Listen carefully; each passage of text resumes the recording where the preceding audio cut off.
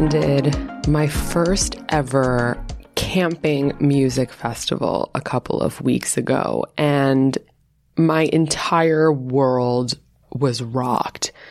I was there for work as an artist interviewer, and so, yes, my world was rocked because I got to have really intimate conversations with some DJs that I have been head over heels obsessed with for years, and I got to watch Closey be like the talented ass, hot ass boss bitch that she is, like alone from backstage. And that was definitely a moment of holy shit, like I've really made something of myself to be here in this position. But that's not what really like was so earth-shattering for me, as profound as that all was. This was the first time that I had ever been in a full-blown balls to the wall rave camping environment, rather than being at like, you know, a couple hours of a Brooklyn warehouse party or something in downtown LA, or like, you know, an official gig going to see a DJ, you know, at like a safe venue space, rather than the bacchanalia and also kind of free for all that comes with camping. This was literally like eat, sleep, rave, repeat in action, which I had never seen before. And even though the behavior was really tame by festival standards, it shook me. You know, more than that, it shocked me, and it made me think critically about rave culture in ways that I hadn't before. And when I came home, I fell into the most insane research hole. I'm prone to doing this. I'm known to be somebody who experiences something or learns about something or reads about something, watches something, and then falls into this research hole that is all consuming. And when I say that this one was all consuming, I mean it was all consuming. I immediately watched like every available documentary, the Avicii documentary, Swedish House Mafia, Under the Electric Sky.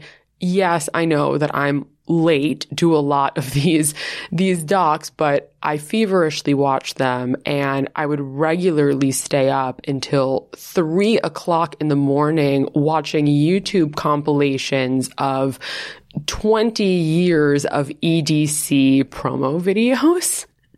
Like, these crazy people put them together. No, excuse me, they're not crazy. These enthused, these fanatical people put them together at 20 years worth. And I watched the entire thing, like just sat in the dark in my bed with a candle burning, no one else around, staring into the void, watching every single one of these promo videos back to back to back. And I was also watching compilation videos of all of the different subgenres of EDM. I learned what hardstyle was. I learned what acid house was. And before everybody listening starts to think like, oh my God, who the fuck is this square ass boomer? Like, I'm turning this off. Stop being so white and so fearful and turning into your mother. I myself have a relatively substantial history with raving, and certainly a substantial history with recreational drugs. But it's been a long time since I've been in that kind of multi-sensory environment surrounded by people who genuinely and authentically like infuse their day-to-day lives with plur. Peace, love, unity, respect, and who have like all the festivals that they're attending in their bios, and who dress up like aliens or animals or fairy princesses, spelled Faerie. Like that was all very foreign to me. My first proper rave was Ultra Music Festival in Miami, which was during spring break of my junior year of high school. And I have no idea how I learned about this festival or how I even really started getting into EDM aside from, what was happening during that time in like 2009, 10, 11, where that shit was really starting to become like mainstream. You'd hear it on the radio, you'd hear it at parties. But the summer before I got into my junior year, I went on a teen tour program, and I was on that program with multiple people who lived in Miami. And before that, when I had attended an arts camp, I made a good friend there who was also from Miami, albeit in like a very different world that was much more like art and design centric, very indie, very LGBTQ. And somehow I convinced my parents to spend spring break in Miami so that I could go at 16 years old, 17 years old to this music festival that attracted like 150,000 people per day. And I was not intimidated in the slightest, nor did I think that it was weird or like out of the ordinary or intense for me to be doing this. Like I've talked about in many past episodes, I was a hard partying teenager, and my club life was as such in New York during that time that I was like, oh yeah, like whatever. This is just what I'm doing at home on a grander scale in the sun. This was not the first time that I had done ecstasy. The first time I had ever done E was with my high school boyfriend in like the safety of my home. And so that feeling of euphoria that you're going to hear all of our contributors this week talk about, that feeling of like it hits you and the whole world opens up and colors are brighter and feelings are stronger and you have this profound love for people that you didn't know was there and you finally understand the meaning of collective consciousness and unity. That was all stuff that I experienced like on my bedroom floor with my boyfriend who I really loved. So it was just like us running around the house going like, I love you, I love you, I love you.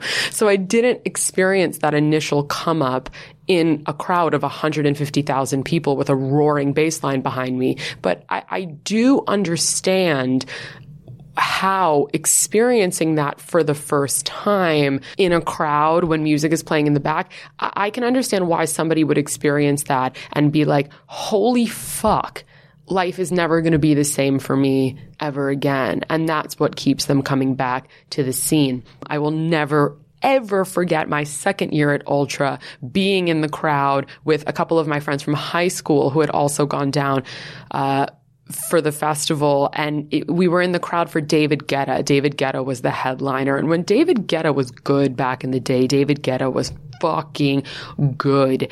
And at Ultra, he premiered his song, What Are We Supposed to Do After All That We've Been Through? Can't find a reason to keep holding. I can't listen to myself sing. Now that the love is gone.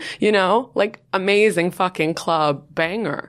And when I went to college, it was the first time I had ever gone to a hard festival. I remember hard was happening in San Bernardino. And I went with a group of people that I was friends with, but not like super close with.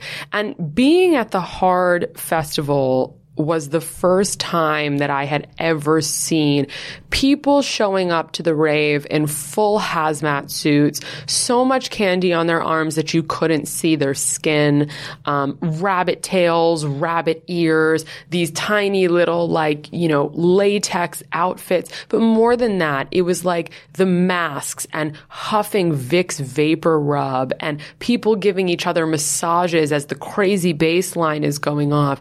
And there was just something very seedy about that environment that I was not exposed to going to Flying Lotus and Gaslamp Killer gigs and being around a bunch of, sexy Europeans in Miami and being in the club, because it was like in the middle of this random like park or these random grounds, and it was dirty and it was dark, and there were just a lot of people there where I was like, oh God, like I don't feel safe. And that was my freshman year, I believe. And after that, I was like, I'm done. And now as an adult, all of these years later, I have a special affinity for, as I was saying, deep house and acid house, now that I know what that is. Educated babe. And new disco and, just kind of tropical house, like upbeat, vibey electronic music. It does wonders for my ADD, because my brain and any ADD brain naturally functions at a really high BPM. And you're just kind of, when you wake up in the morning, it's like, it just goes. And when I work in silence, I have a really hard time focusing because there's white noise in my head that I can not only visualize, but I can also hear, coupled with the physical sensation when you have ADD of kind of crawling out of your skin.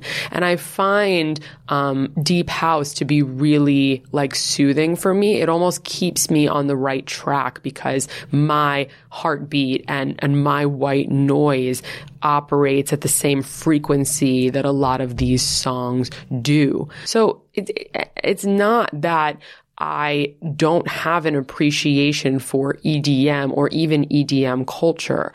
I think what shocked me at this festival that I went to was that we are now living in a time where Insomniac is the company that puts on EDC, their events attract like 1 million people a year.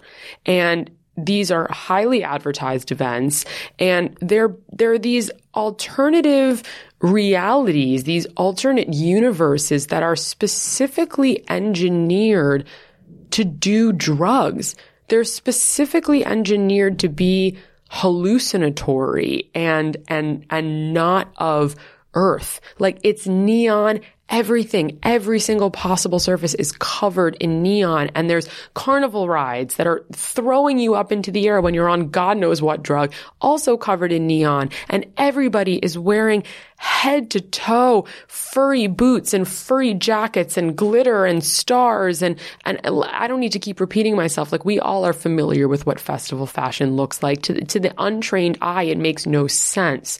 And I started, after going to this festival, just being like fixated on how is it that this booming mainstream business exists where everybody knows what's happening at these events. Everybody knows that these are drug circuses, especially since the media, who like love a scandal and love something going wrong, pick up on the fact that every time one of these festivals happens, tons of people go to the hospital, tons of people get arrested, and tons of people die. And the concept of this like mass trip or this mass roll is in certain ways really beautiful, but it's also really scary to think about the concept of like tens, if not literally hundreds of thousands of people on drugs together at the same time. So the social dynamics of it are really fascinating to me, because I also started thinking like, okay, this is escapism, and I love escapism. I seek escapism. I encourage escapism in all of my work. But this level of escapism of like basically being on drugs for however long you're at this festival, or being at a rave for 12 hours on drugs with a pacifier in your mouth and these lights flashing and a nonstop bass line, there's a violence about it. There really is. There's a violence about it. And especially for people who like dubstep or harder bass music, hard style, or like even some sorts of techno. I had a really hard time understanding, like, how is this appealing to people? Like, what about this is soothing? What about this is calming? Because to me, this all looks like an anxiety attack. I posed the question in the questionnaire that I sent out to our contributors today: do we think that raving is productive escapism? Or do we think it's actually dangerous escapism? And if it is dangerous escapism, the fact that it's happening on this scale at this quantity it's pretty wild. But it's fascinating to dig into it. And as we all know, I love anything that's kind of underworldly or, exists in the dark corners of the human experience. And I think that while raving has become such a mainstream activity, it also very much does exist in the dark corners of the human experience, because you think about what makes people want to rave in the first place. A lot of people who are hardcore lifestyle ravers talk about feeling like outsiders in their day-to-day life. You think about the drug usage. You think about whether or not peace, love, unity, respect can translate after the drugs have worn off. I mean, it's this fascinating ecosystem. Hi, I'm Josie Toda. I'm Alisa Pascual Peña. And I'm Yasmin Hamady. We're three best friends, like literally sisters out of the same womb. We're also actresses and disruptors, and the host of new Crooked Media podcast, Dare We Say. Every week, we'll dive into the issues affecting our generation, from income inequality, LGBTQ rights, and the nightmare that is Zara's landing page. This is about to get, dare we say, heated. New episodes drop every Thursday starting August 11th. Subscribe to Dare We Say wherever you listen to your podcasts. And so today we are going to be hearing from people who are in this world. I will admit that most of the time when I'm doing a podcast episode, it's about a topic that I already kind of know about on a surface level, but want to know more about and already like approve of. And not to say that I didn't approve of raving, but it scared the shit out of me.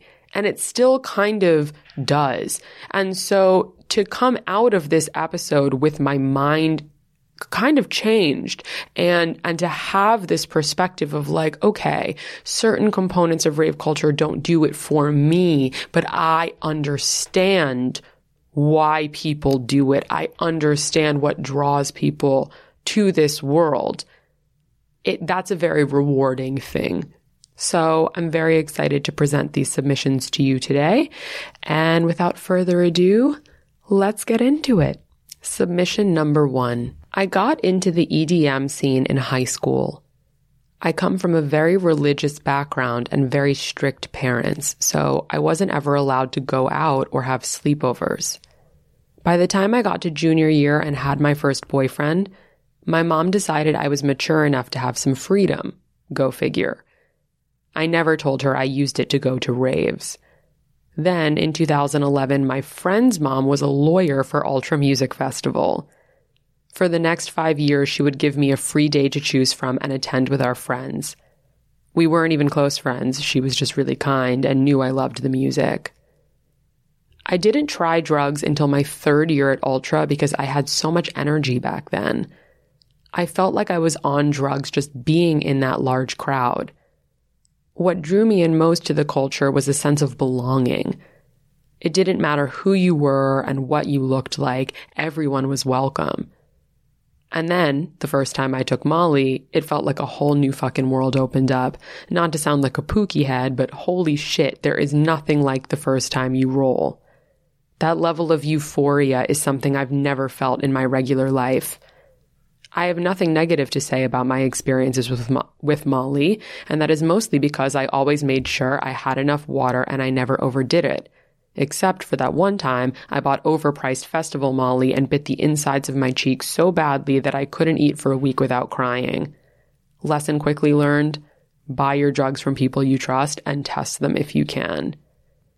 For me personally, the bonds created through acid and Molly only made for better, stronger friendships. The EDM world took a back seat for me when I went to school at a conservatory, but then, freshly graduated me took off to Europe solo and bought EDC Vegas tickets drunk off champagne in a Salzburg bathtub. I was Facebook friends with someone who lived on the other side of the country and we had never met, but decided it would be a perfect idea to meet at the festival. Honestly, we were right.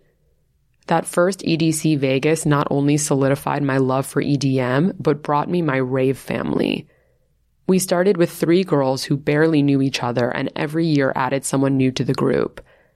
It always happened organically and randomly. Like, we met one of our friends because he had lost his group, we really connected, and then spent the next 2 days together. Our group is very eclectic. We all do different things for work and we all live in different states. So we see each other once or twice per year depending on the festival we plan to do together. It's a group of friends brought together by music. Festival fashion is whatever the fuck you want it to be. I think it's wonderful to have a place where social norms don't really apply. You can say fuck you to society for 3 days, and that's why it's heavily criticized. I love seeing people in their crazy outfits.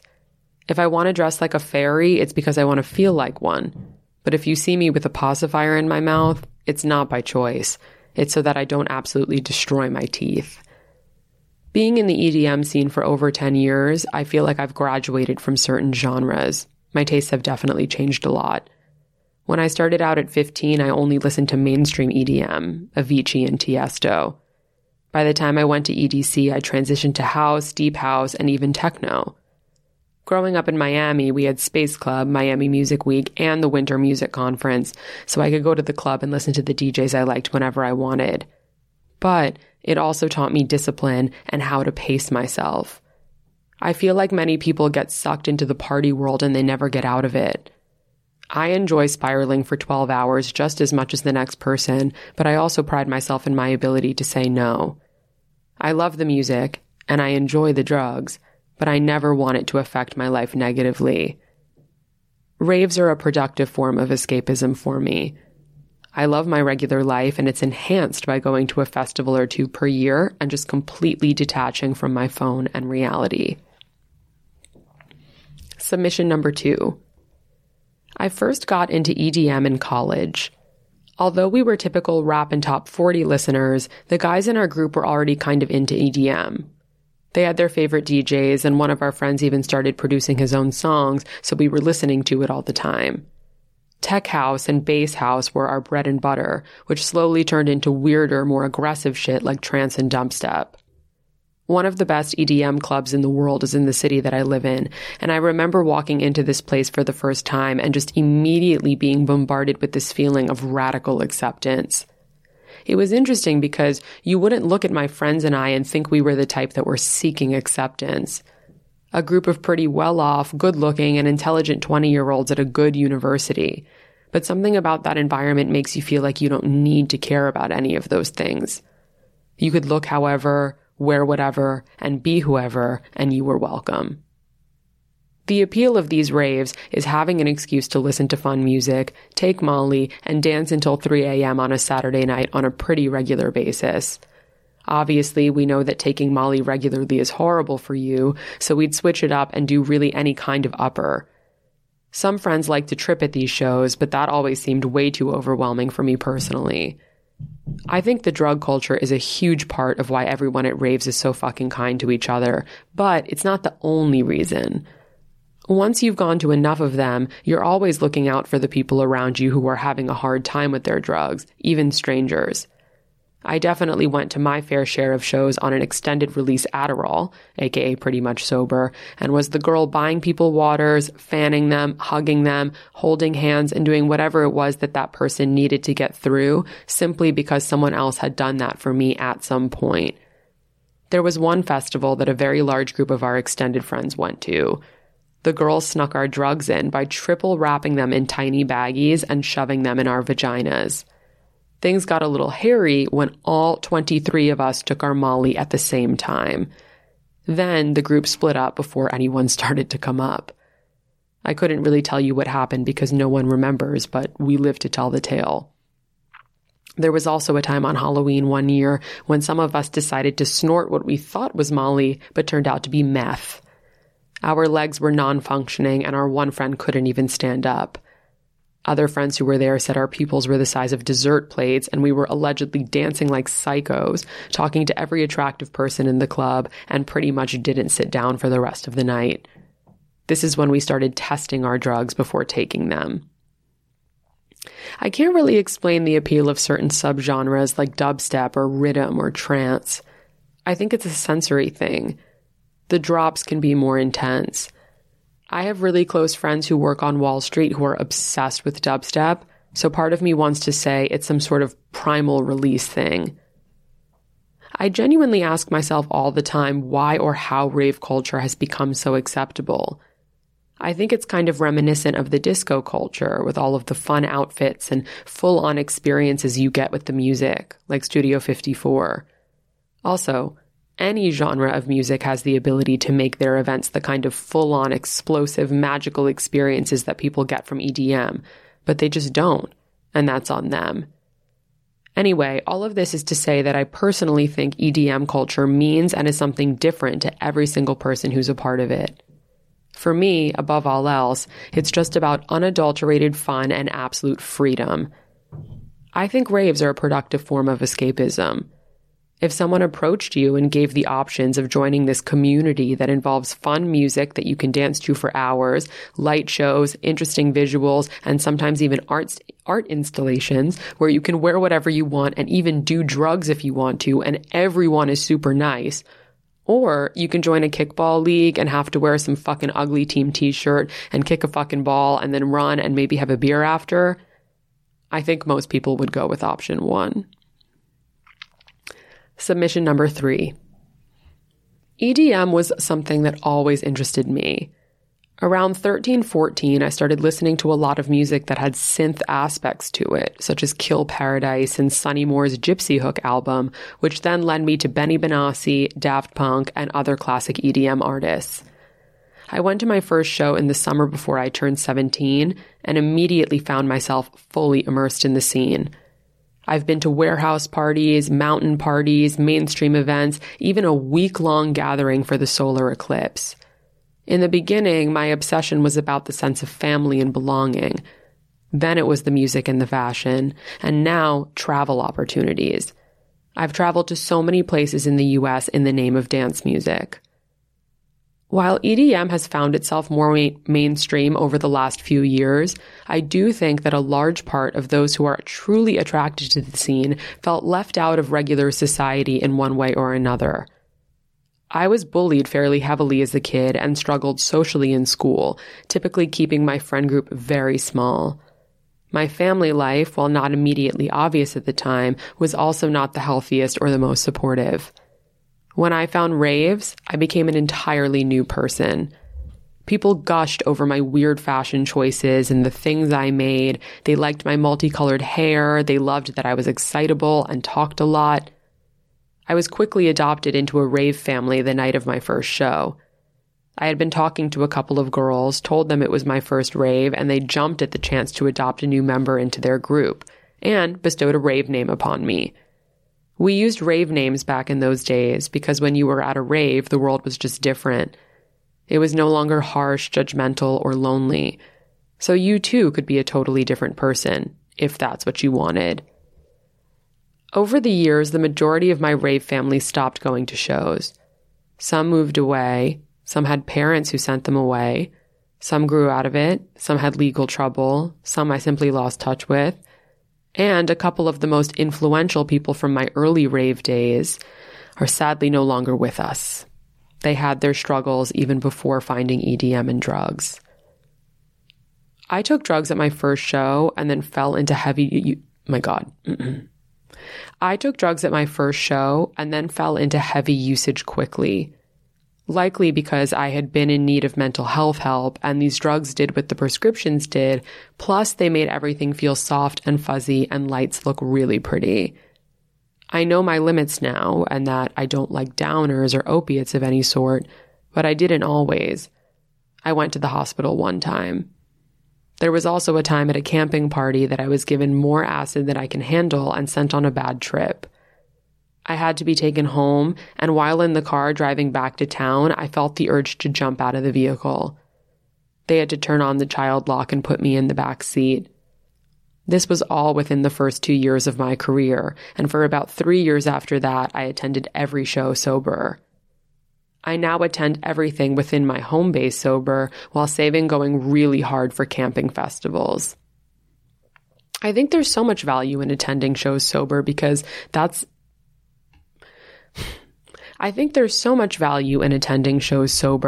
that's because I love everything about the experience itself. The love that exists, the kindness of people at these events, it's there even when you're not high. And if it's not, you're not with the right people. The drugs were just a tool that brought me and my tribe together, cracked us open so that we could share ourselves with others. The drugs were just a tool that brought me and my tribe together, cracked us open so we could share ourselves with others. I have become a much more open, loving, understanding person when I am sober because of my experiences on drugs. Now, festival fashion. Festival fashion is a chance to experiment with things that may get you weird looks on the street. I'm actually a really introverted person and hate drawing any sort of attention to myself on a day-to-day basis. But when I'm at an event, I can be the exploding sci-fi fairy rainbow weirdo that lives in my head, but I don't have the energy or the guts to bring out in my day-to-day life. It's a chance to experiment, to reject reality. And it's all about wearing what you're comfortable in, mixed with the fact that those crowds can get hot. I recently discovered that pasties were comfortable, which led to ditching bras altogether at festivals. The last event I attended was in Vegas, and it was 100 degrees well into the night, so who could wear clothes? I had never worn something so skimpy before, but I was surprisingly comfortable and got tons of compliments on my outfit. I was heavily into making candy when I was a baby raver. Allie's note, candy is spelled K-A-N-D-I. Back when I was going to small local shows, candy trades were only something you did after you had gotten to know someone. It didn't have to be a very long conversation, but you had to have some form of connection. After that, trading that candy again was something heavily frowned upon as it was a friendship bracelet. I was a part of groups that made large projects and traded candy with people all around the world through the mail. I made a backpack, bikini top, large bracelet cuffs that stuck out a good 6 inches. Unfortunately, elastic and beads break down over time, but I still have some pieces from my very early days and can tell you who each of them came from. I do think that the different subgenres tend to attract different people. For example, at a hardstyle show, you're likely to see more neon colors, anime-inspired costumes, larger candy with toys attached. At a deep house party, you may notice a slightly older crowd, dressed down, more muted colors. Trance, you'll get the fairies and the pretty pastel princes and princesses that look like they came out of a dream. And at a headbanging show, you'll see a lot of piercings and tattoos and chains and leather accessories with more earth tones throughout. It's amazing to see the variety of vibes that are created by a slightly different tempo or beat. Personally, I'm not big on rhythm, as the kids call it these days. That's the dubstep that sounds like Transformers having sex badly. But some of my friends who like it tell me they just don't want to think about anything. They want to thrash about and take a break from their own minds, and the music does that for them. I can respect that. It can be hard to be singing along to something that gets you all up in your feels. Overall, festivals and those who attend them don't have to reject the real world. They can become a framework of what we want our true world to be like. A caring, accepting, beautiful, playfulness-encouraged world of wonder and opportunity. As the numbers at raves continue to grow and the message spreads, maybe we can build a kinder earth for everyone. As a teenager, I was into punk, metal, emo, all the alternative genres. I was kind of a music snob. Probably still am without any right to be. I grew up in rural Washington state, so my exposure to music was basically what I would find on the internet in 2005, 2006. I remember in 2008 or 2009, one of my friends found this thing called a dubstep. We had no idea, a context for it, but my friends would listen to it. I didn't really care about it. In 2010, I remember getting a call from my friend Aaron to go to a rave with him in the middle of the woods that night. We're just laughing at this idea. It sounded really fucking stupid, to be honest. But it was like a 24-hour rave called the Candy Carnival. So we drive the 2 hours. Probably got there at 12:30 or 1 in the morning. I had never experienced anything like this. I don't know if I've ever called the initial experience magical at that moment, but I can't think of anything else to describe how it felt in retrospect. The last half hour, we were driving down single-lane dirt roads in the middle of nowhere with little to no phone service. But then all of a sudden, we hit a clearing, and instantly it felt as if we were transported to a new world. In the middle of the woods, the entire sky above us is just covered in lasers. There's a giant circus tent in the middle of the field, a Ferris wheel next to it. Music coming from all around us. I thought electronic music was stupid. I was like, how am I going to enjoy this? I had a bunch of packs of cigarettes and a bottle of Percocet in my glove box from when I had strep throat a month before. Don't ask how they thought that was a good idea to prescribe to an 18-year-old. I decided to take 1 or 2 of the Percocet. I meet a guy. He asked me about my cigarette. I had a bunch. They were like $2 packs. So I just gave him a couple. And he was floored by the gesture. Offers me Molly. I was like, sure. Absolutely. I had never done it before. Take a big key bump. And I'm like, almost immediately, I'm like, wait a second. I'm like, what happens if you take Molly with Percocet? And he's just like, why? I'm like, because I just took some in my car before I walked over here like 5 minutes ago. He's like, you're about to be in for a night. I remember it all hit me at once. And I'm sitting in this barn with dubstep blasting. I can't move. I'm just sitting there like, oh, God. My friend Aaron finds me and gets me out of the room. There was this insufferable Mario remix that came on, and I could not handle it. Between the dubstep barn and the trance tent, there's this concrete slab, and it was the hard dance stage. And I was like, this seems kind of fun. Been a couple hours. I'm starting to sober up. I remember that I had like a Powerade bottle of Jack and Coke in my car from like the weekend before. I was trashy. Still am. I chug it. So I'm pretty drunk. I go over to this concrete slab. Probably the first time in my life that I danced because I really wanted to, and I felt it. There's a video somewhere out there on YouTube, I think still, of me just stomping to hardstyle.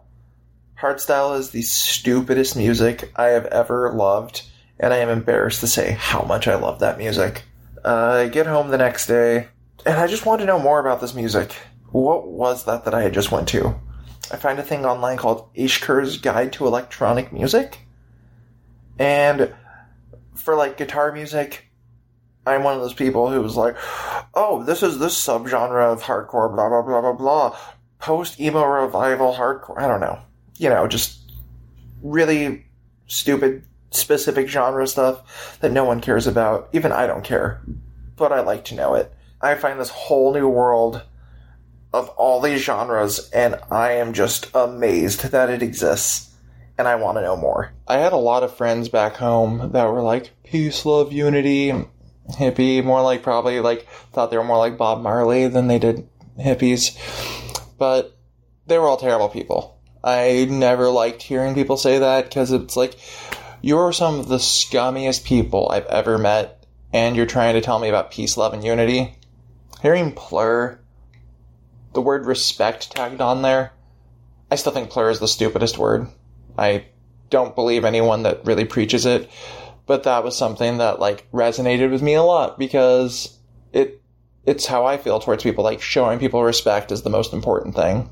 Everything else comes from that. I remember taking ecstasy again, and just being like, hey, Aaron, I'm not sure if it's doing anything to me. It might have been a bunk pill. And I'm like, as I'm saying it, I'm like, can I try another one? He's like, sure, blah, blah. I'm like, wait, I just got this weird tingly feeling in my, like, hands. He's like, oh, you might be starting to. And then I just yell, oh my God, and fall to the ground. This is a trend with me taking ecstasy. I get too overwhelmed. I can't handle it being around people.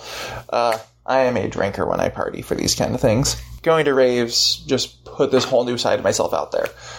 I always felt like I was a shy person, very not confident, but going to these things, I just, like, felt like I could truly, like, express myself and be myself.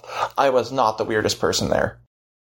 I first started going to raves when I was in college. I kind of went from a class of 20 to 2,000 over the course of a summer, and despite being, you know, a public school, majority of the kids that I was in the class with were, shall we say, kind of quote unquote pretty cool.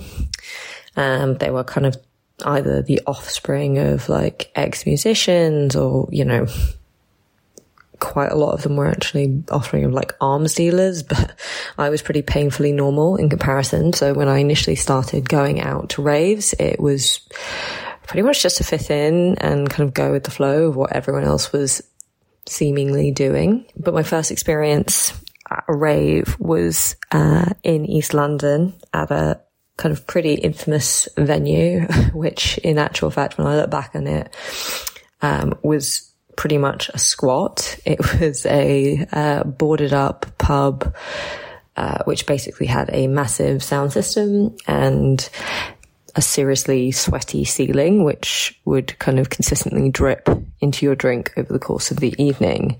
It was one of those places that kind of just like broke the fourth wall. Like, it was so terrible and horrible that it was actually kind of amazing.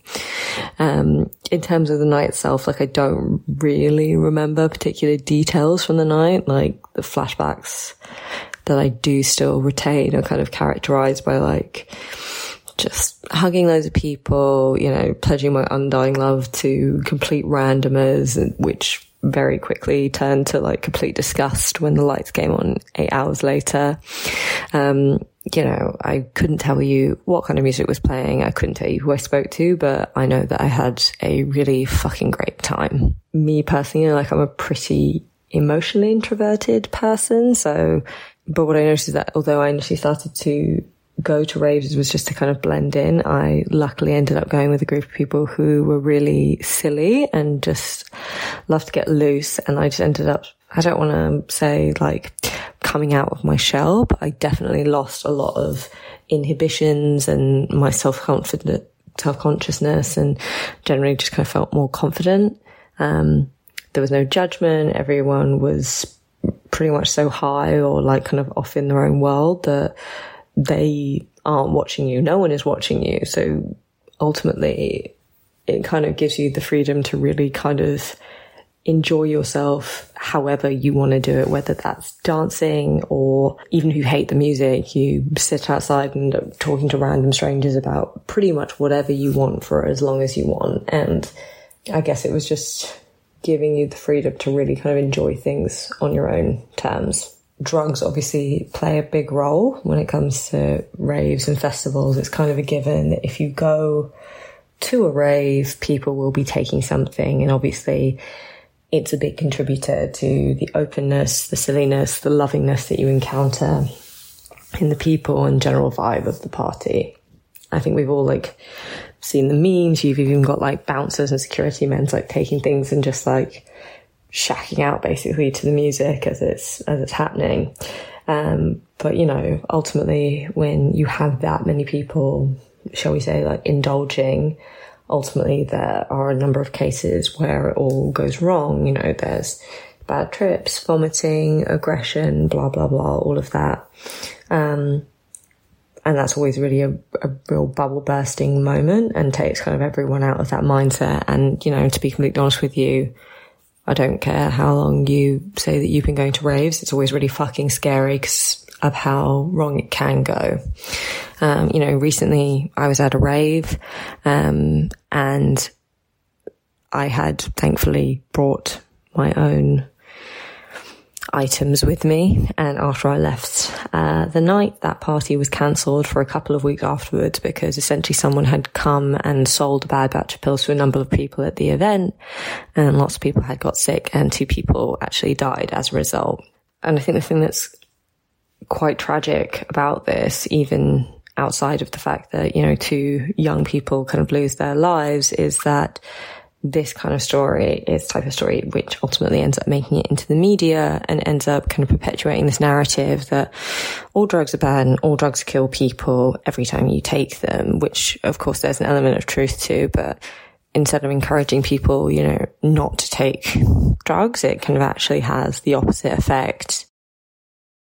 So I feel like my earliest memory when it comes to electronic music is probably from when I was 11 years old. My brother was driving me home and he stuck in a CD that he burned from LimeWire. That's kind of the music that I listened to until now. But my first music festival or rave that I went to was Ultra in Miami back in 2013.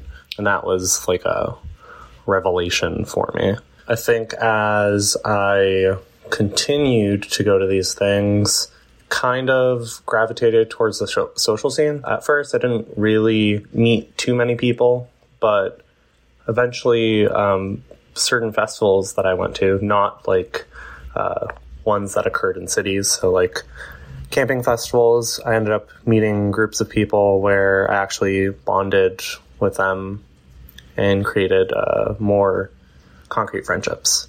And I think that's something that's really kind of unique about going to a multi-day festival that happens separated, in the wilderness or on an island somewhere, because it really allows you to kind of immerse yourself in this experience with just a group of people, some people that some people that are strangers, and really kind of just disconnect from the hustle and bustle of the world around us. I think with regards to large-scale events and, the decorations that they use and how psychedelic or whimsical some of the things could be, the question may stand that, these are places that encourage drug use, and it's a little weird that, things like this are allowed to happen.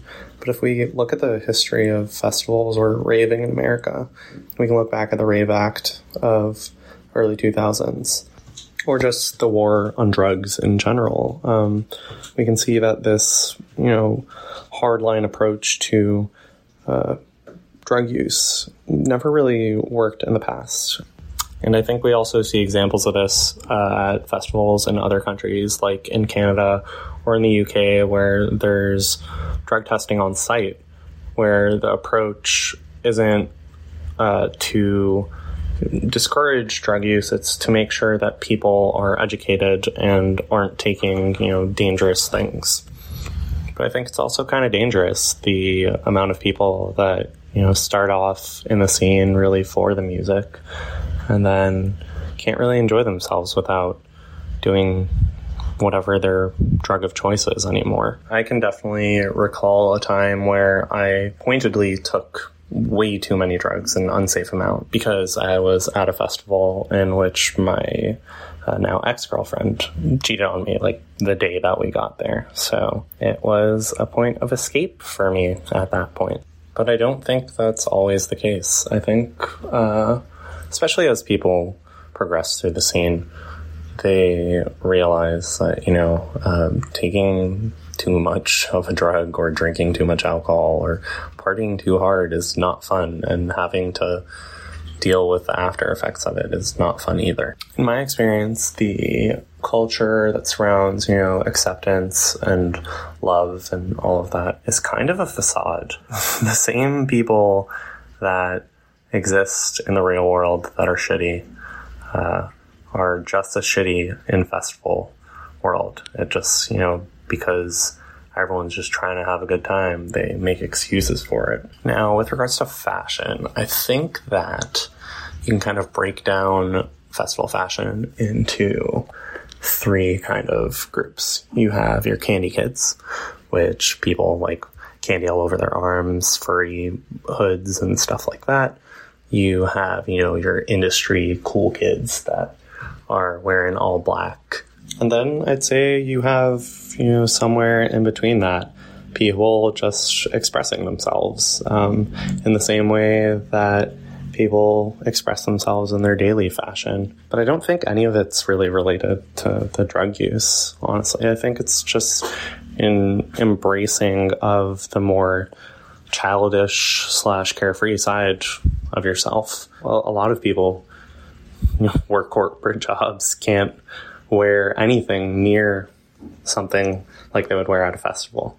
I still find that there's value in going to these festivals, whether it's specifically for the experience or for the networking. I mean, the job that I work at now is specifically because of going to festivals. My brother was actually the one to bring me to my first show, so that's how I got into raves. It was Rufus Du Sol at the Fillmore Theater in Denver in November 2018. I also had a good friend in college who had moved to Denver and gotten into the music scene.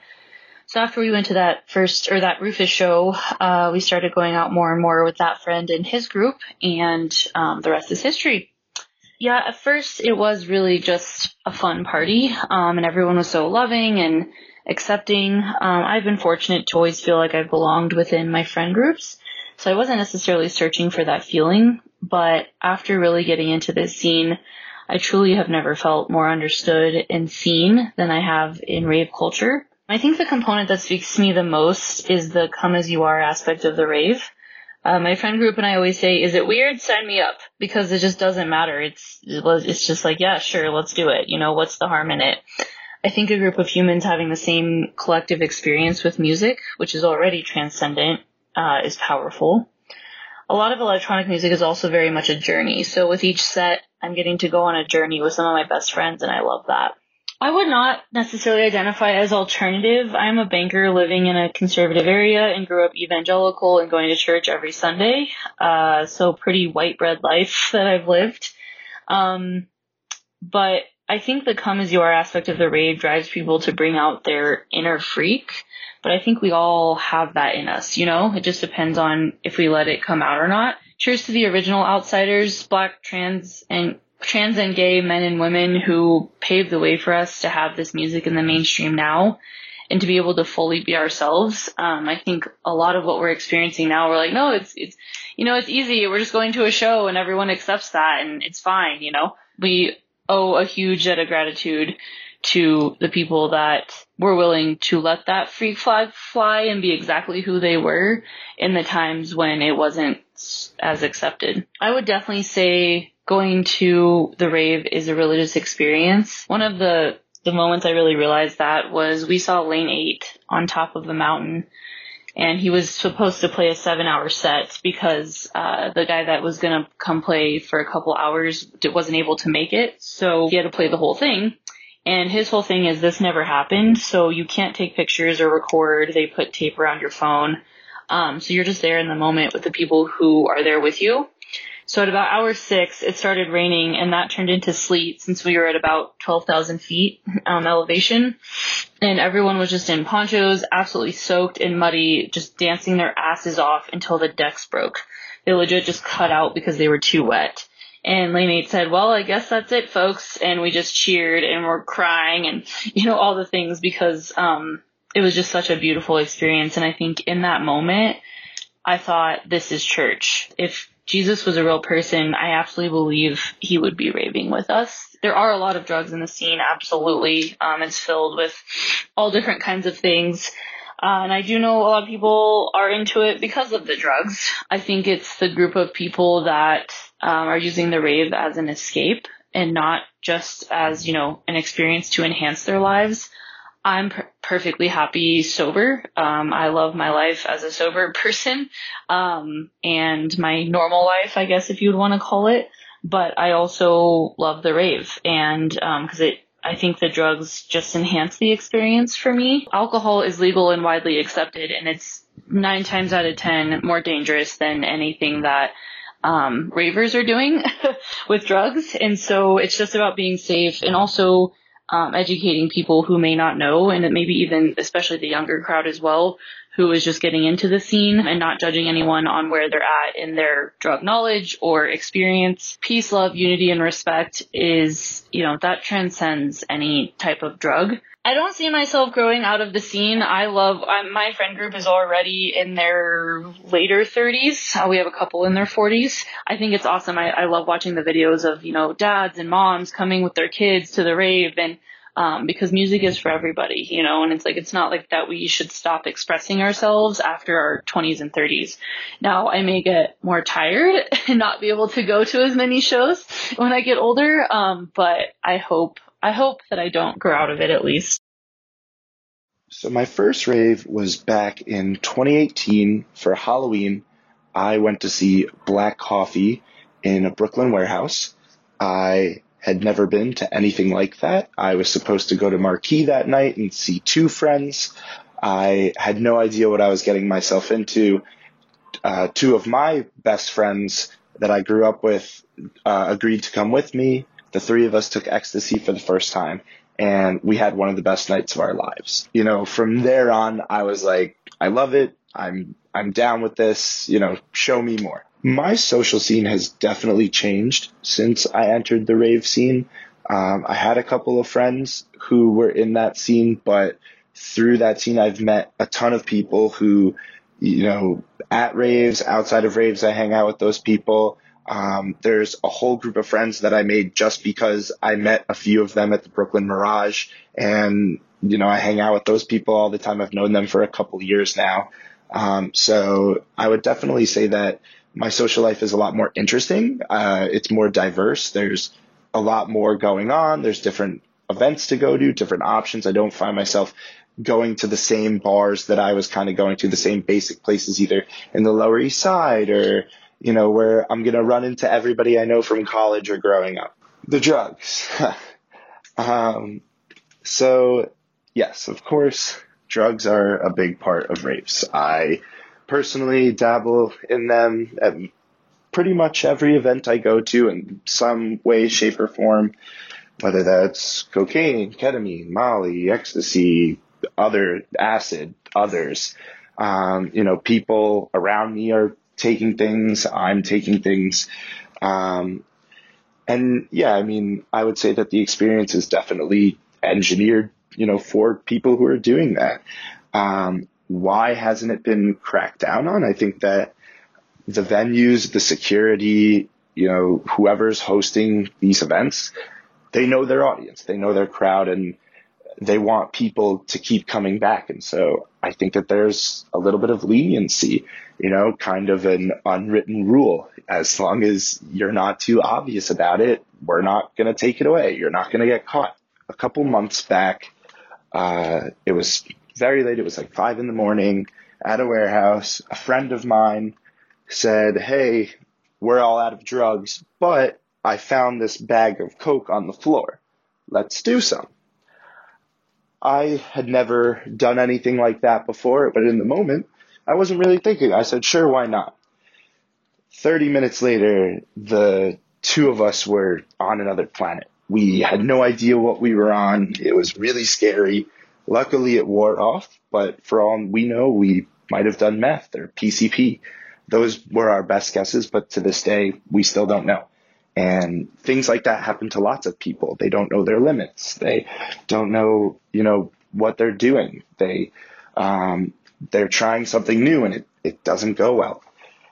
Honestly, I think that really you just have to be with the right people, people that you trust. You just have to be as safe as you can. The music overall is really special to me. I think that it can make you feel a certain way. There's really just something about when a song or a sound that you've never heard drops and you make that face, I like to call it the stink face or the stinky face. And it's just like, wow, that sound, that song. And it's just something special that I feel like other music doesn't have that effect on you. Do I see myself growing out of this scene? I don't know. Right now, I just turned 26 today, actually. Happy birthday to me.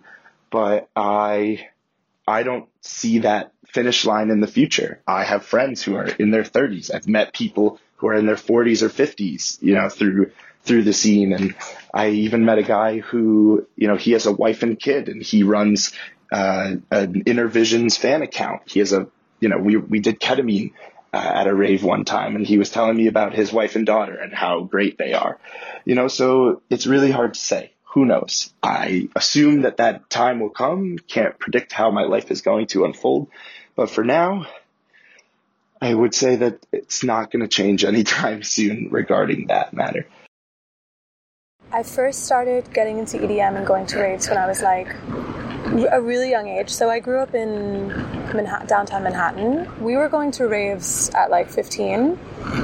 Or even like younger, 14, I would say like we call them like Brooklyn warehouse parties. I call them raves because I generally don't consider a rave unless it's illegal. If there are employees working there, then it's generally, I would call it more like a festival. The places we were going, they were completely illegal, but they were also like, in a way, they were still kind of innocent because they were getting busted like by cops super, super early. I'm sure like the kids who were running them were like making 1,000 mistakes and just like had no idea what they were doing. So it doesn't surprise me that they were getting busted. I was part of this like very druggy crowd in high school, like very, very, very druggy, like to the point where like even like the more normal kids would not want my friends at parties because they would just kind of fuck everything up. But I'm like a very unique case where like instead of instead of doing a lot of drugs with my friends, they kind of pushed me away from trying anything. Like, I saw them OD. I saw some of them are dead now, died in high school or died since then. And so, like, it really pushed me away from trying anything.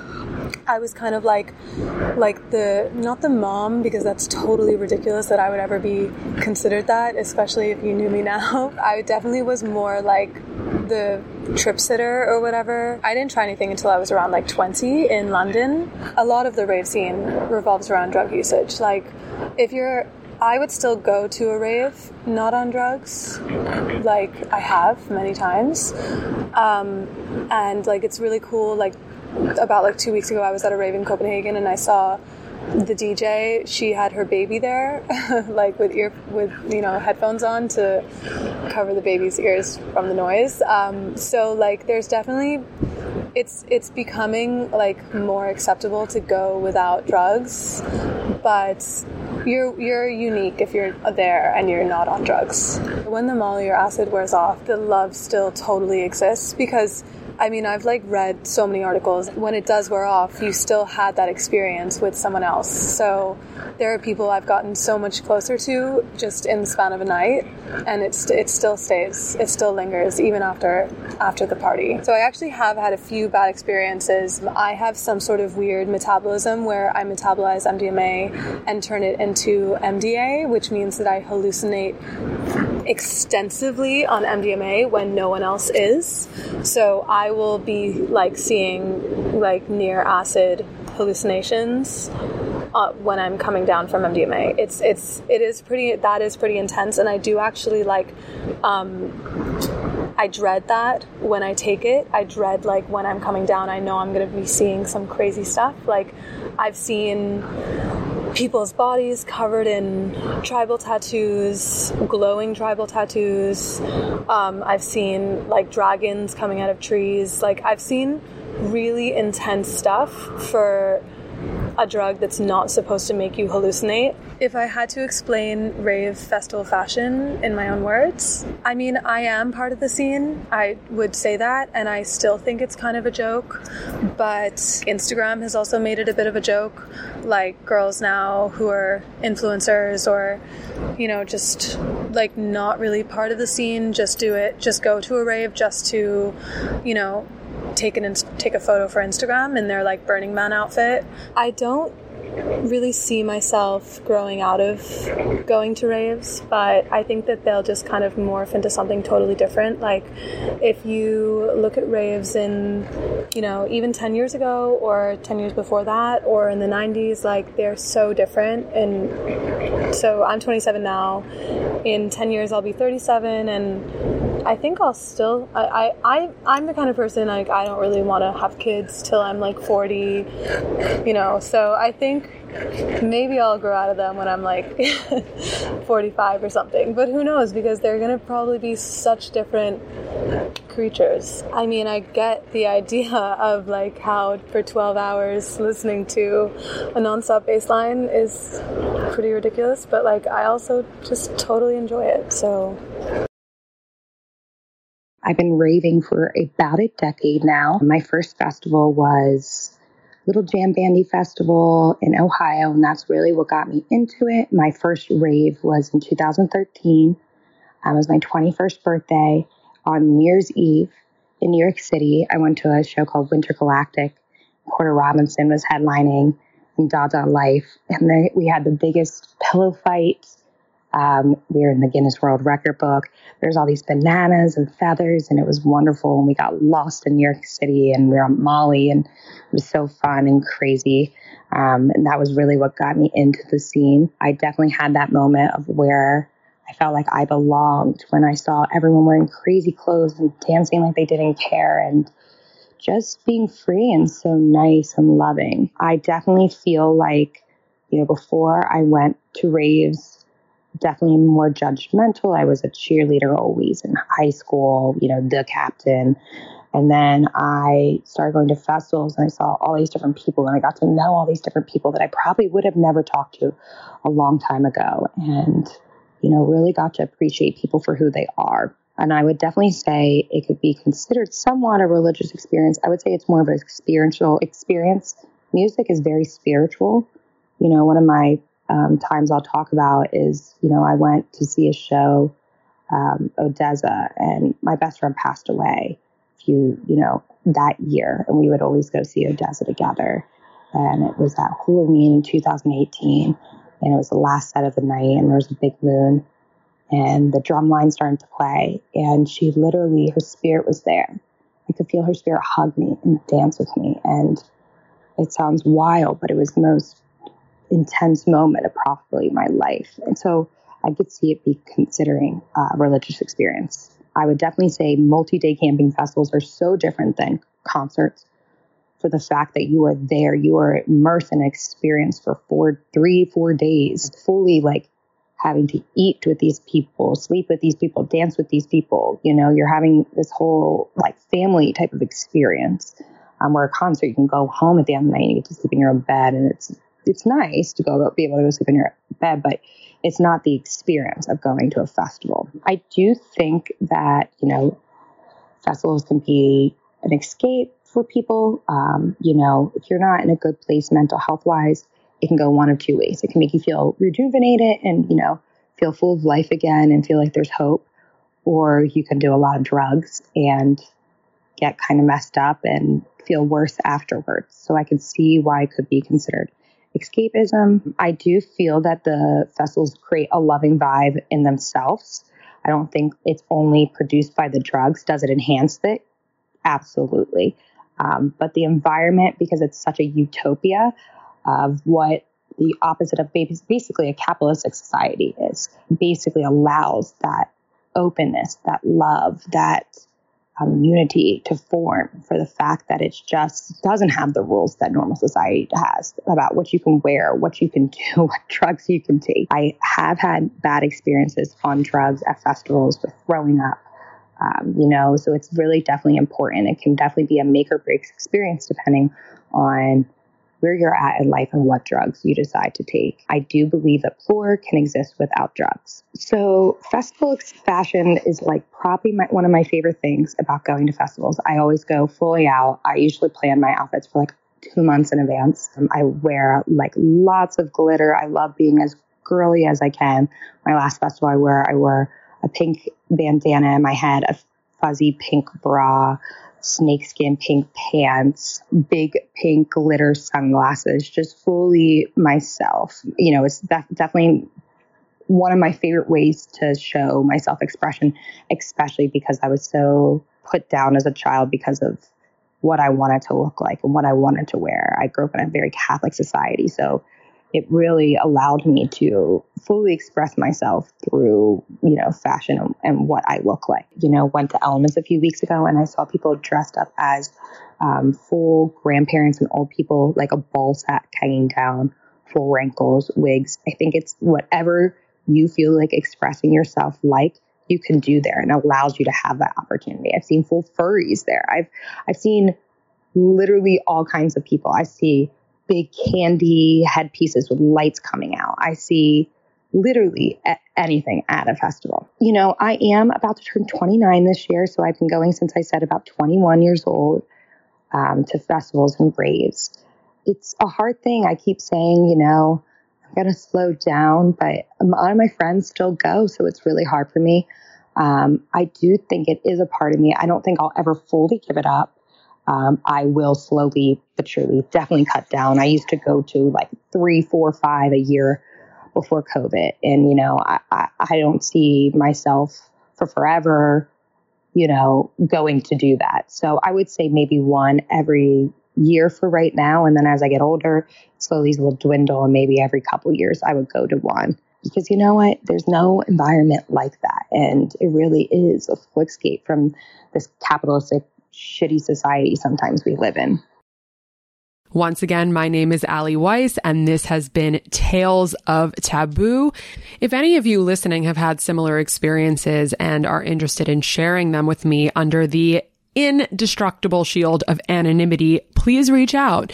You can DM me on Instagram at Allie Weiss World, or you can send me an email, which honestly is preferable, at allieweissworld@gmail.com. Weiss is spelled Weiss. Love letters, hate notes, complaints, death threats, anything else you have can be sent to that email address. And listen, real talk, I know it's extremely annoying when podcast hosts ask you to subscribe and share with your friends and leave a star rating and a review if you listen on Apple Podcasts, but it really does make a huge difference. I am a one-woman show. The show is not easy to make, and I believe so much in what I'm doing. Every review that I have on iTunes makes it easier for other people to find and love this show too. And if you love my work, I never ask you for a fucking dime. The least you can do is please leave me a review. Even if you want to say that I have the ugliest eyebrows on the face of the earth and my voice sounds like Fran Drescher's, whatever, just leave it. But seriously, thank you so much for your time. Thank you for listening, for your interest in this topic. And I am looking forward to seeing and hearing you next week. Bye.